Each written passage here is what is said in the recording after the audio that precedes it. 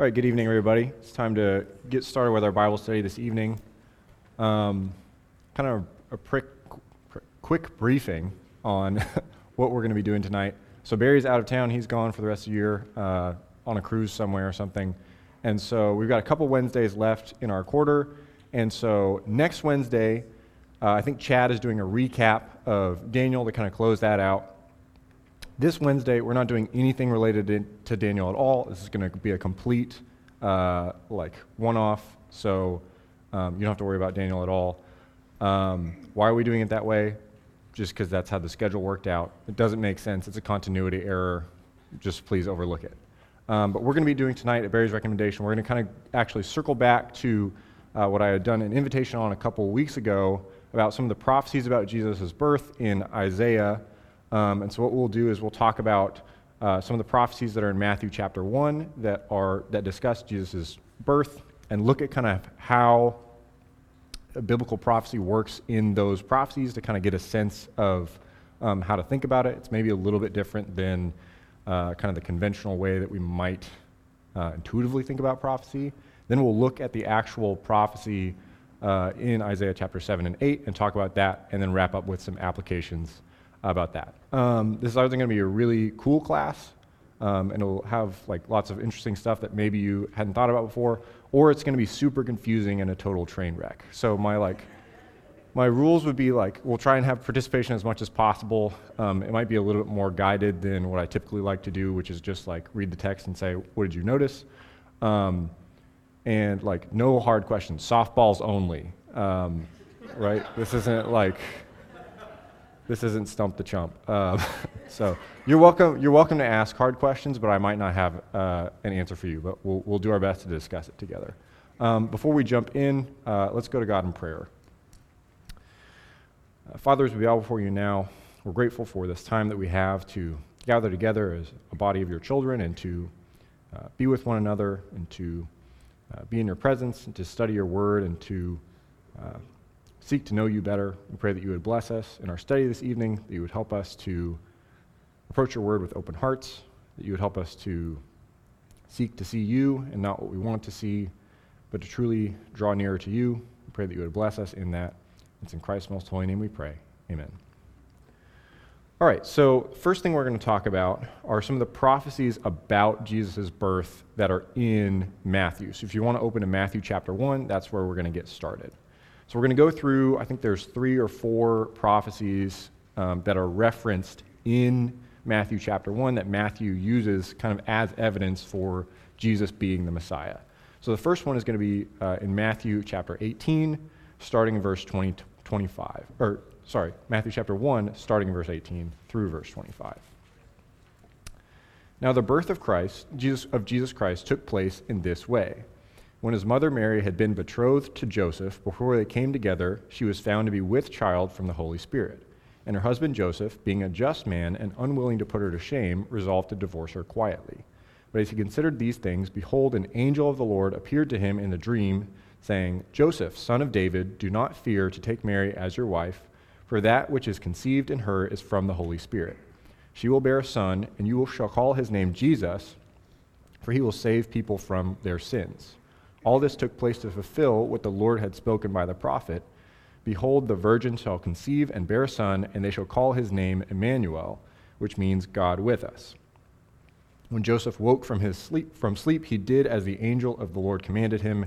He took his wife, but knew her not until she had given birth to a son, and he called his name Jesus.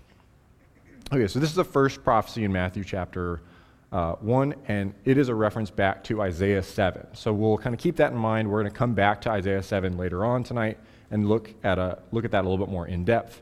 But this is the first prophecy that shows up, and in verse 23, that reference is back to Isaiah chapter 7. The second one we're going to see is in Matthew chapter 2, starting in verse 1. Now after Jesus was born in Bethlehem of Judea in the days of Herod the king, behold, wise men from the east came to Jerusalem, saying, Where is he who has been born King of the Jews? For we saw his star when it rose, and have come to worship him. When Herod the king heard this, he was troubled, and all Jerusalem with him.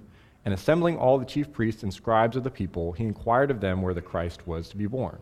They told him, in Bethlehem of Judea, for so it is written by the prophet, and you, O Bethlehem, in the land of Judah, are by no means least among the rulers of Judah, for from you shall come a ruler who will shepherd my people Israel. Anybody know what passage they're referencing?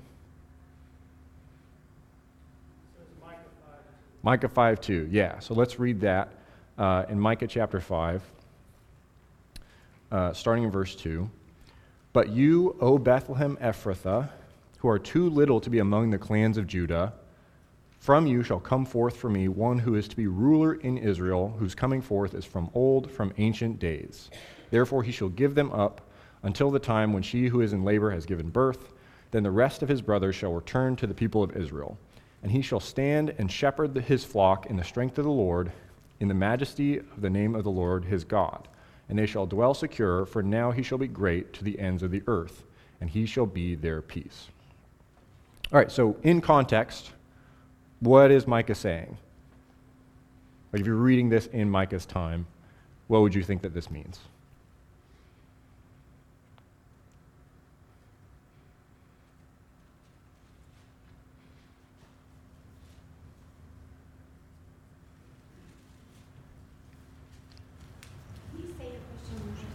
If you were somebody who was living in Micah's time and you read that passage we just read, Micah 5, 2 through 5, what would you think that passage means?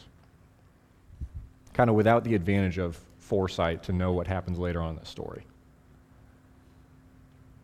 I'm still thinking David. It's going to be a one from David. Okay, yeah, so it's going to be somebody from David's lineage. Maybe more broadly, what would we expect? Another king, yeah. So I think what we're seeing here is this is a pretty explicit prophecy about Jesus, right? Like it's saying, hey, there's going to be another king from the line of David. This king is going to be the ruler of God's people. It's a pretty direct, explicit prophecy talking about Jesus. Does that make sense? Okay. So the next prophecy we want to look at is Matthew 2, starting in verse 13. Now when they had departed, behold, an angel of the Lord appeared to Joseph in a dream and said, Rise, take the child and his mother, and flee to Egypt, and remain there until I tell you, for Herod is about to search for the child to destroy him. And he rose and took the child and his mother by night and departed to Egypt, and remained there until the death of Herod. This was to fulfill what the Lord had spoken by the prophet, Out of Egypt I called my son. Okay, anybody know where that is from? I hear people whispering it. You could say it. Hosea 11. Hosea 11. All right, so let's read Hosea 11, starting in verse 1. When Israel was a child, I loved him, and out of Egypt I called my son. The more they were called, the more they went away. They kept sacrificing to the Baals and burning offerings to idols. Yet it was I who taught Ephraim to walk. I took them up by their arms, but they did not know that I healed them. I led them with cords of kindness, with the bands of love, and I became to them as one who eases the yoke on their jaws, and I bent down to them and fed them. Okay, so in context, what's Hosea saying?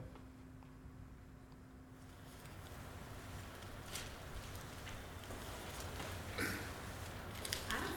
thinking of the dirt coming out of Egypt. This is Exodus to me. Yeah, so he's talking about Exodus. So he's actually describing what happened in Exodus. You're right. What's the prophecy that's being given here?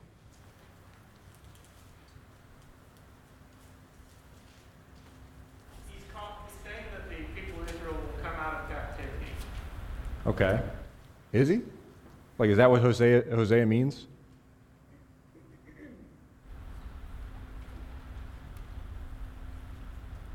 Anybody want to back Josh up?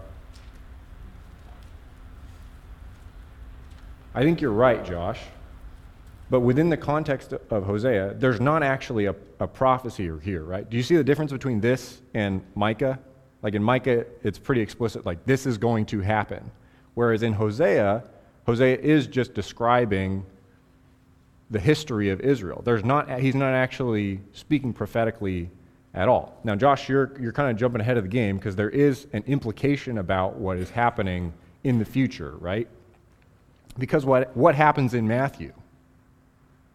He uses it as a prophecy. He quotes it as a prophecy and says, that when Jesus is going down to Egypt with his family, that's fulfilling what Hosea says.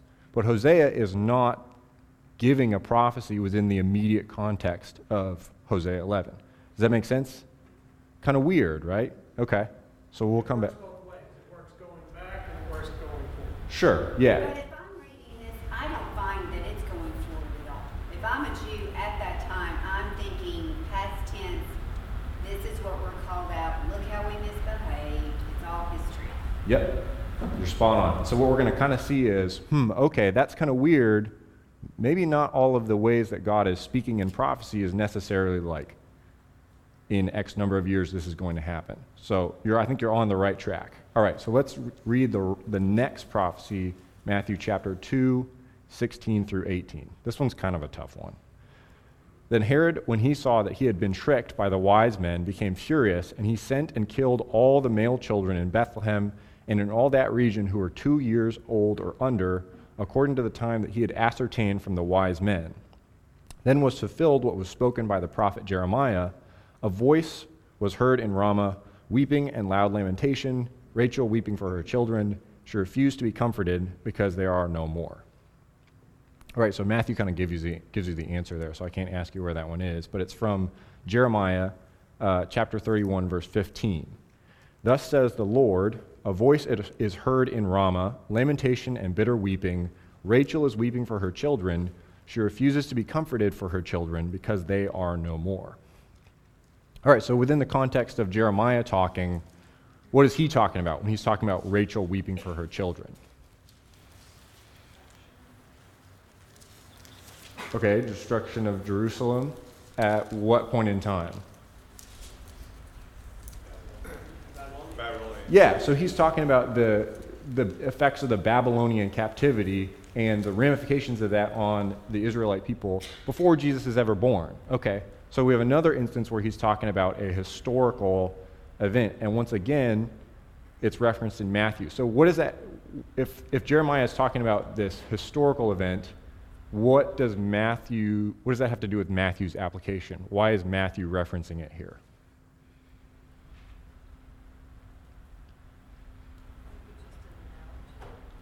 Okay, maybe just an analogy. I think it goes a little bit further than that, but I think that's kind of the right train of thought.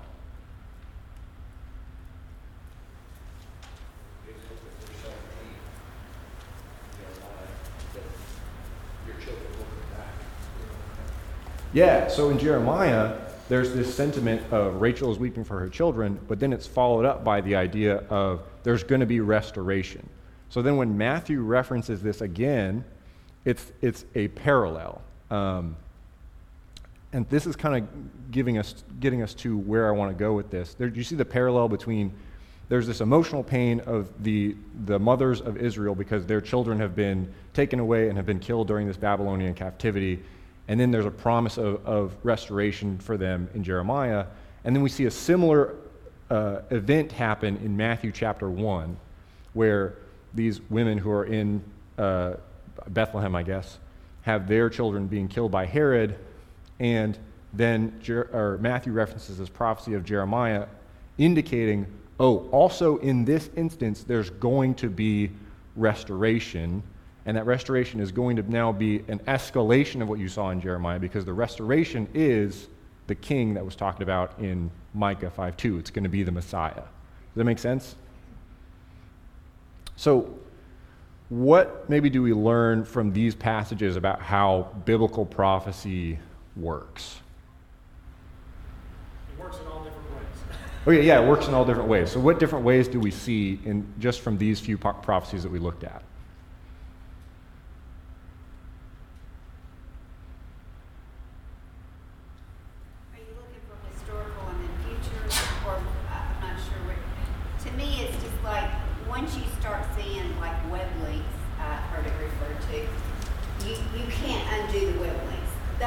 Scripture, to me, is just completely mind-blowing how it's all intertwined.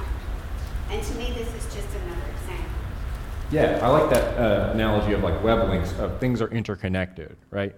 So we see these explicit prophecies of like Micah is saying like, hey, this thing is going to happen, and it's pretty clear about what that thing is. And then we've also got these prophecies that are sort of less direct, right? Like in Hosea. And that is maybe the idea of like archetypes or like parallels and escalations. And we kind of understand this in the stories that we tell, right? Like if you watch Star Wars and you watch Lord of the Rings, both of them have a character who's kind of like the older mentor to the protagonist. You got Obi-Wan, you got Gandalf, but they're still like the same kind of character archetype. And so the same thing happens in the Bible. We see different types and shadows of the same thing, right? So really easy example of this, Abraham sacrificing Isaac is a parallel to God sacrificing his son, Jesus, right? And so we're supposed to see from that kind of a foreshadowing of what's going to happen. So kind of the way that we want to think about this is not necessarily in like a Harry Potter kind of way of like there's this prophecy of like the chosen one who's going to come to bring balance to the force, but also that there's this idea of God is using historical events to foreshadow what is going to come in the future. And so there are things throughout biblical history that are intended to draw a picture of what he's then going to do in Christ. Does that make sense? We're all on the same page. Yeah, Josh. Should we look at this not only as prophecy, but as a sign? Yeah, I think that's a great way to describe it. We use the term prophecy a lot, but I think the idea of like a sign or foreshadowing is also a good way to think about it, and is maybe like language that's a little bit more accommodative to like the mental model of what's happening here. Any other questions or comments on that? Cool, okay. So with that, let's jump into Isaiah chapter 7 and look at this actual prophecy that we read already. So we'll look at Isaiah chapter 7, starting in verse 1, and just kind of like a note to like help us. If you read the word Ephraim in this, that is a term that's kind of used interchangeably to describe Israel. So anytime you see the word Ephraim, it pretty much means like the nation of Israel. All right, so let's read Isaiah chapter 7, starting in verse 1. In the days of Ahaz, the son of Jotham, son of Uzziah, king of Judah, Rezin, the king of Syria, and Pekah, the son of Remaliah, the king of Israel, came up to Jerusalem to wage war against it, but could not yet mount an attack against it. When the house of David was told Syria is in league with Ephraim, the heart of Ahaz and the heart of his people shook as the trees of the forest shake before the wind. And the Lord said to Isaiah, "Go out to meet Ahaz, you and Shear-Jashub your son, at the end of the conduit of the upper pool on the highway to the washer's field. And say to him, be careful, be quiet, do not fear, and do not let your heart be faint because of these two smoldering stumps of firebrands at the fierce anger of Rezin and Syria and the son of Remaliah. Because Syria with Ephraim and the son of Remaliah has devised evil against you, saying, let us go up against Judah and terrify it, and let us conquer it for ourselves, and set up the son of Tabeel as king in the midst of it. Thus says the Lord God. It shall not stand, and it shall not come to pass, for the head of Syria is Damascus, and the head of Damascus is Rezin, and within 65 years Ephraim will be shattered from being a people, and the head of Ephraim is Samaria, and the head of Samaria is the son of Remaliah. If you are not firm in faith, you will not be firm at all." So for a little bit of historical context here as well, this is after Israel has split into the northern kingdom, which is Israel, referred to here as Ephraim, and Judah, which is the kingdom that Ahaz is king over. So what are some of the most important things you would identify in this text that kind of set the stage of what's going on here?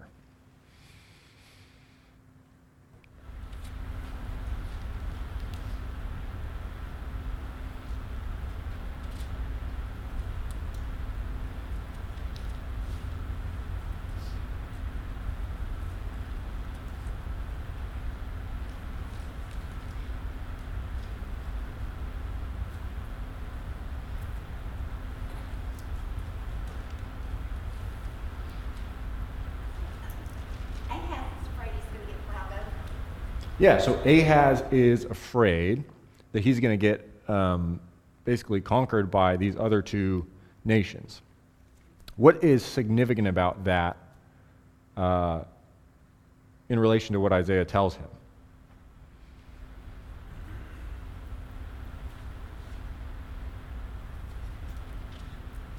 Well, to the human eye, it looks like a very large army, and God says it's nothing but a smoldering branch. Yeah, so the armies that are coming against Ahaz seem to, by human standards to be a pretty formidable foe, but God is saying that that's not something that he needs to be worried about. What else?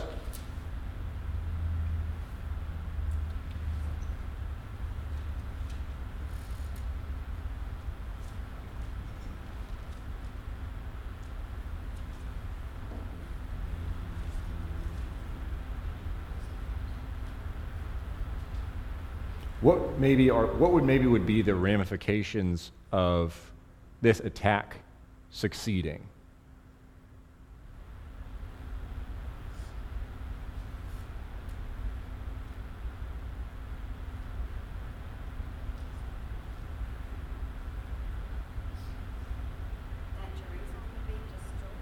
Okay, so Jerusalem might be destroyed, and who in particular is in danger? The lineage. Yeah, so at this point, like kind of going into this narrative, there's a threat of like, okay, God has promised to David that his lineage is going to continue, and now if these forces are coming against Judah and they get to Ahaz and kill him, that promise is now in question. Anything else you guys notice in these first 9 verses?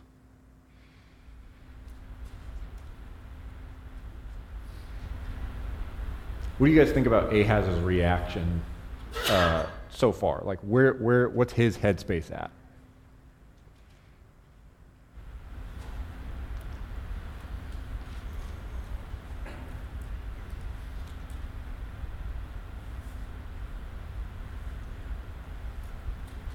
Well, they're scared to death. Yeah, he's afraid. You notice where he is when Isaiah is sent out to meet him? He's going to check on the water supply, because if you're about to be besieged, it's pretty important to make sure that you're going to have water coming in. So Ahaz is in a mindset of he's not trusting God. Does that make sense? Okay, so let's read the actual prophecy that is given to Ahaz in chapter 7, starting in verse 10. Again, the Lord spoke to Ahaz, "Ask a sign of the Lord your God. Let it be deep as Sheol or high as heaven." But Ahaz said, "I will not ask, and I will not put the Lord to the test." And he said, "Hear then, O house of David, is it too little for you to weary men that you weary my God also? Therefore the Lord himself will give you a sign. Behold, the virgin shall conceive and bear a son, and shall call his name Emmanuel. He shall eat curds and honey when he knows how to refuse the evil and choose the good. For before the boy knows how to refuse the evil and choose the good, the land whose 2 kings you dread will be deserted. The Lord will bring upon you and upon your people and upon your father's house such days as have not come since the day that Ephraim departed from Judah, the king of Assyria." All right, so basically what happens here is Ahaz is told, hey, ask for a sign that God is going to deal with your enemies and you don't need to be worried about it. And he says, I'm not going to put God to the test. And it sounds like, okay, that's good. But really what he's kind of saying is, I don't want to ask for a sign because I don't want to trust in God. So Ahaz is basically refusing his charge here to put his confidence in the Lord. And so then verses 14 through 17 are all kind of one cohesive prophetic message. And so we need to kind of take it as such. So what specific things does Isaiah prophesy are going to happen? What's the first thing?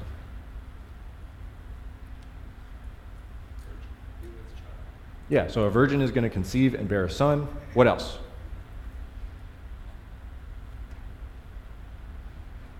Which says that the lineage will continue.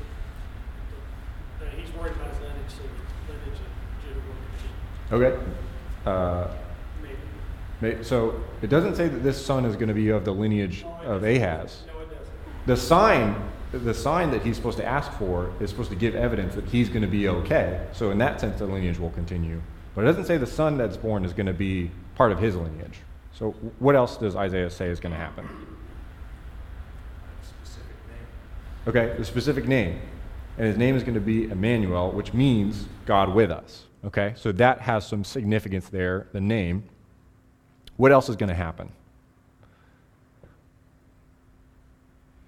Well, before he's even big enough to know what's right and wrong, their land's going to be laid to waste. I mean, he's going to be eating curds and honey. It sounds like, which makes me think of the land of promise. Yeah, so before this child is very old at all, Ahaz's enemies are going to be wiped out. And you can understand how, in general, that would be a pretty significant statement, right? Of like, if you say, hey, this woman is going to have a baby, and before that baby is old enough to talk, England isn't going to be a nation anymore, right? That would be a scene for like, whoa, okay, like that's a pretty bold statement here. So what things are confusing about this prophecy? I can think of a couple things, and hopefully nobody can think of any things that I didn't think of, or else I'm in trouble. Well, the confusing thing is this is supposed to be a sign to Ahaz, and it's not going to happen for a long time. Okay, so it's supposed to be a sign to Ahaz, right? And so that's confusing because we're thinking this is about who? Jesus, right? But it's supposed to be a sign to Ahaz. Okay, so that's confusing. Josh?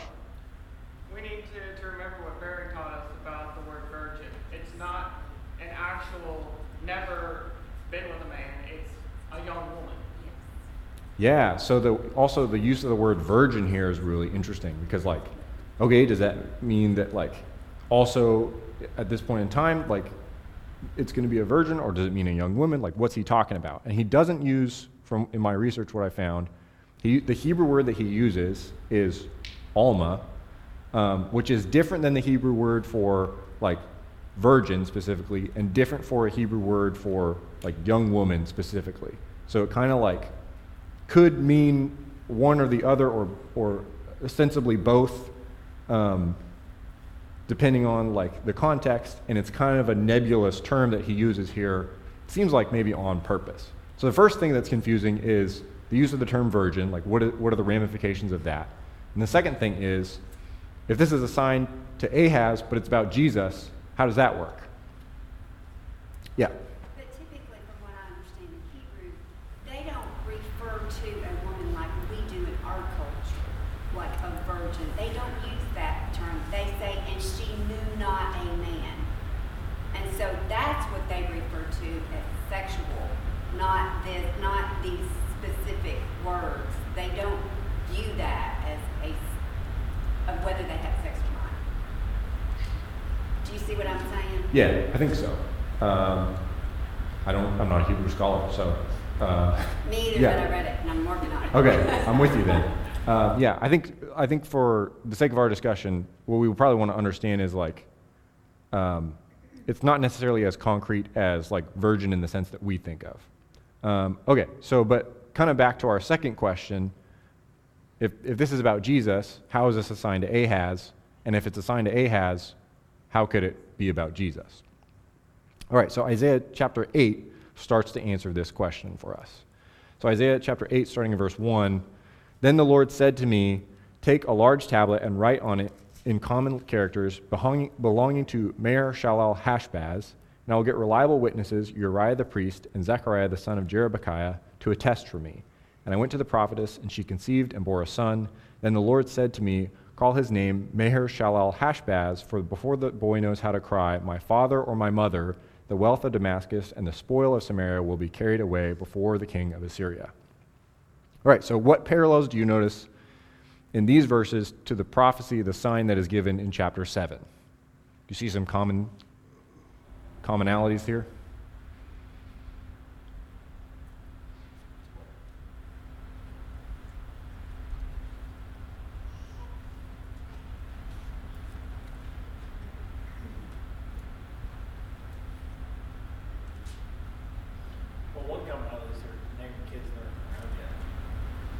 Okay, so the names. Yeah, I think the names are significant. Anybody else see any things? The boy, before he knows how to say. So you've got, even before this happens, and they're young. So before he knows right from wrong, before he knows to say my father and mother, then. Yeah. So it seems like the thing that is supposedly going to be true about the child in chapter 7 is also exactly true about this specific child in chapter 8. I think, Adam, you brought up the names. I think that is also significant because in chapter 7, the child is given a specific name, and then this child is given a specific name, and the meaning of the name is the spoil speeds and the prey hastens, which seems to refer to judgment on Judah's enemies, and potentially also Judah, but seems to imply the fulfillment of the sign that was given to Ahaz. I think also we see this pattern of like a woman's going to conceive and bear a son, and then we see Isaiah's wife conceives and bear a son. That child's going to be given a specific name, and then Isaiah's son is given a specific name, and then before that child grows up, the enemies of Judah are going to be destroyed. So the fulfillment of the sign to Ahaz is this kid. Does that make sense? Do you see how in chapter 7 we see the description of this child, and then in chapter 8 you see a kid who sounds pretty much exactly like the kid in chapter 7? Does that make sense? Okay. So now if I've done my job right, you might be kind of confused. So what questions might arise at this point?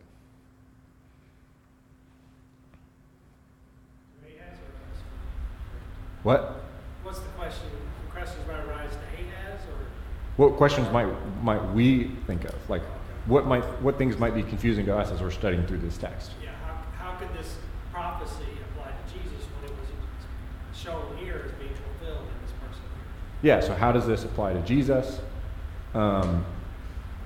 What else?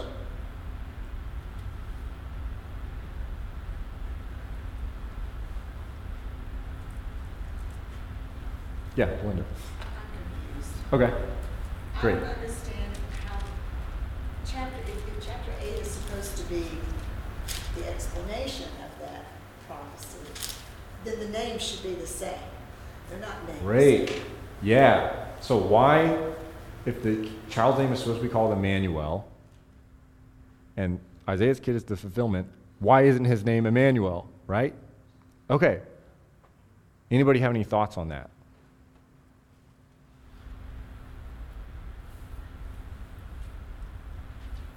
I'm real hopeful you do. Be real hopeful I do. Okay. Anybody else? Well, it says that the Lord said. And when the Lord says, you do. Okay. So let me ask you this. Who else is supposed to have their name called Emmanuel?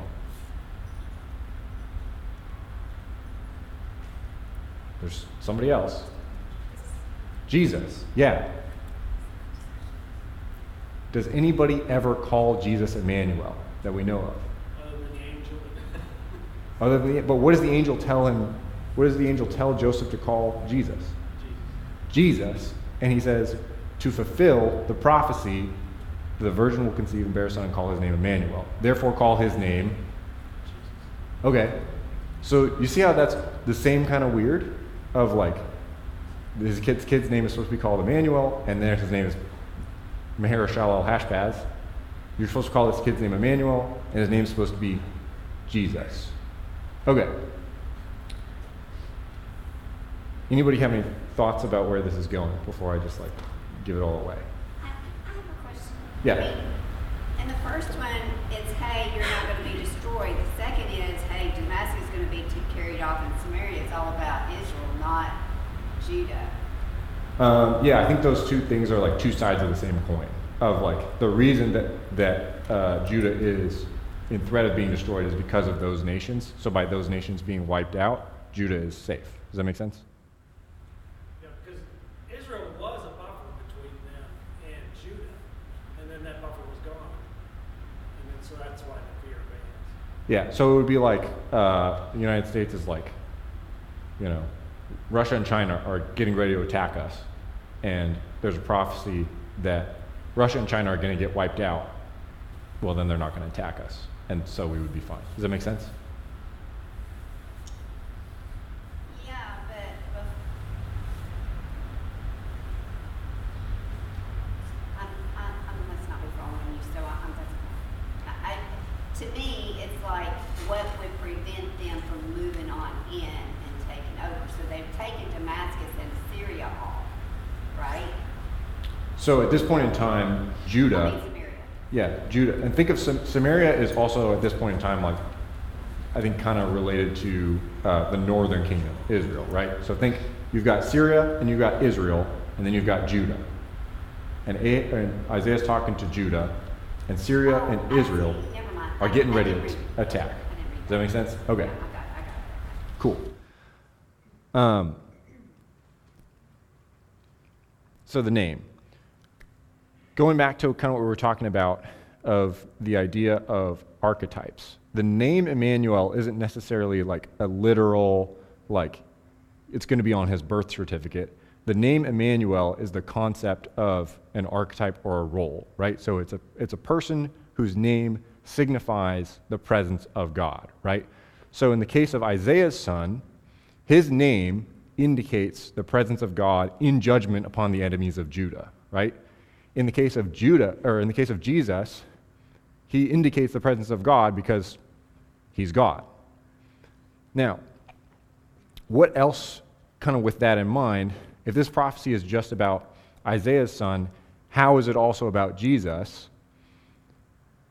What's the difference between Emmanuel being applied to Meir Shalal Hashbaz and his name implying the idea of God being with us, and the idea of Jesus implying God being with us? What's the difference in that scenario?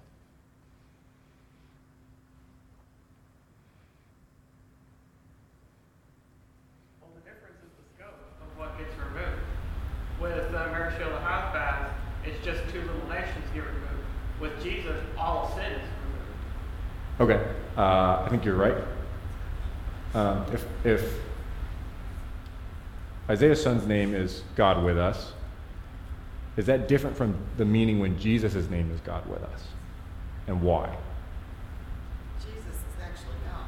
Jesus is actually God, right? So what we want to see is the immediate prophecy to Ahaz has an application that is assigned to him, right? But then Jesus is the escalation of this prophecy, right? Isaiah's son is a sign of what's going to happen.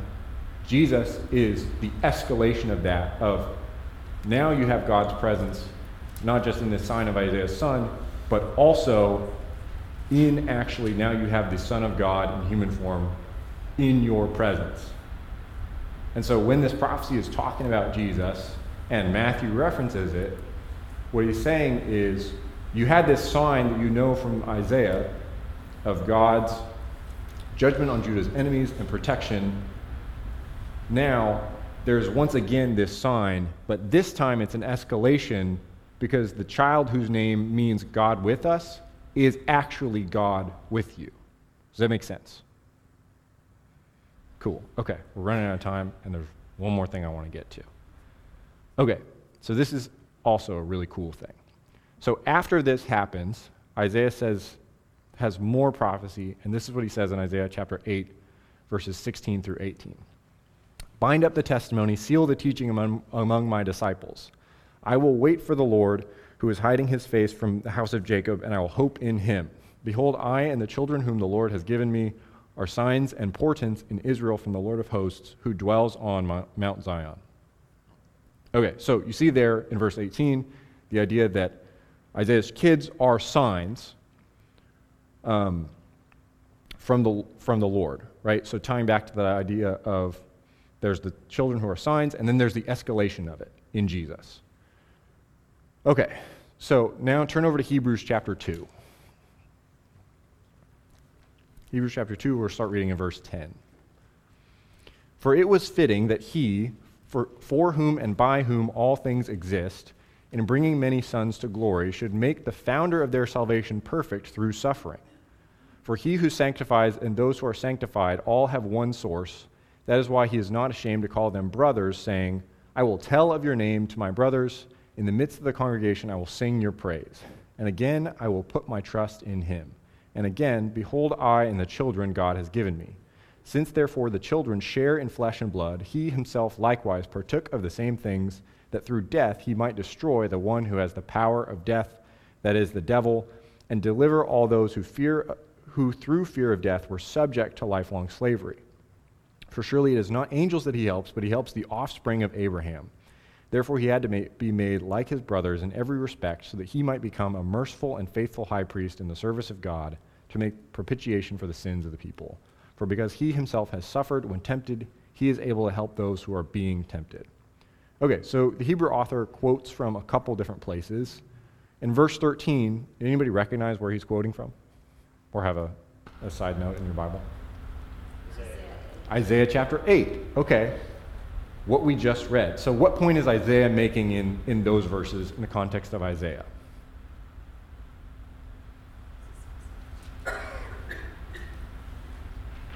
That his children are signs. That his children are signs, and specifically they're signs that God is going to deliver Israel from the thing that they're afraid of, these attacking nations. But his children are signs from God that God is going to protect them, and so there's no need to be afraid.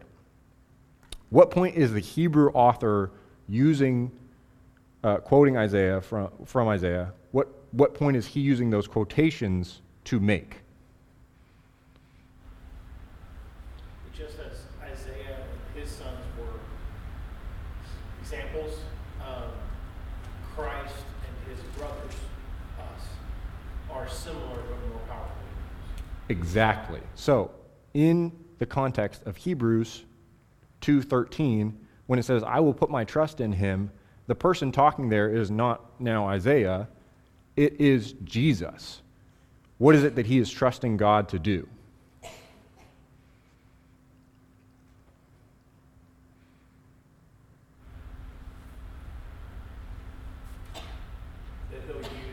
That God will use the sacrifice of Christ to complete the work of defeating Satan. Yeah, so he is trusting God that he is going to defeat Satan and bring many sons to glory. So just as it is certain in Isaiah's time that God is going to deliver his people from the threat that they're facing in Isaiah chapter 7, that same faithfulness of God is also applied to the certainty that he is going to bring us, his sons, to glory through Christ and through Christ's sufferings. So in the same way that Matthew chapter 1 is quoting Isaiah 7 as prophecy, Hebrews 2 is quoting this passage from Isaiah 8.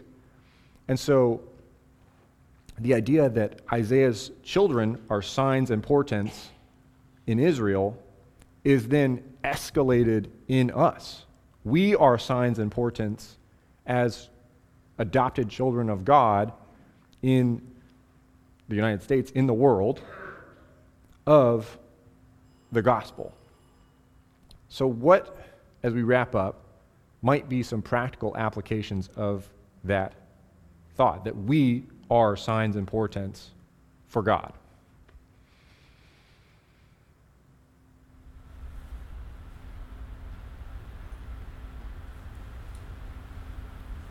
The way we walk, the way we live our life. That's what the Hebrew writer goes on to say right after this is how we should walk in confidence, knowing that Christ's hope was in the Father to deliver him, just as we have our hope in Christ to be delivered as he was. Yeah, so I think you bring up a good point of there of like the way that we walk, and in particular, walking in a way that puts our confidence in God to deliver us. Yeah. Any other thoughts? Well, at the end of this section in Hebrews 2, I'm just going to talk about the fact that Christ had to suffer. And we can have confidence that he intercedes for us because he understands the pain that comes from foregoing sin.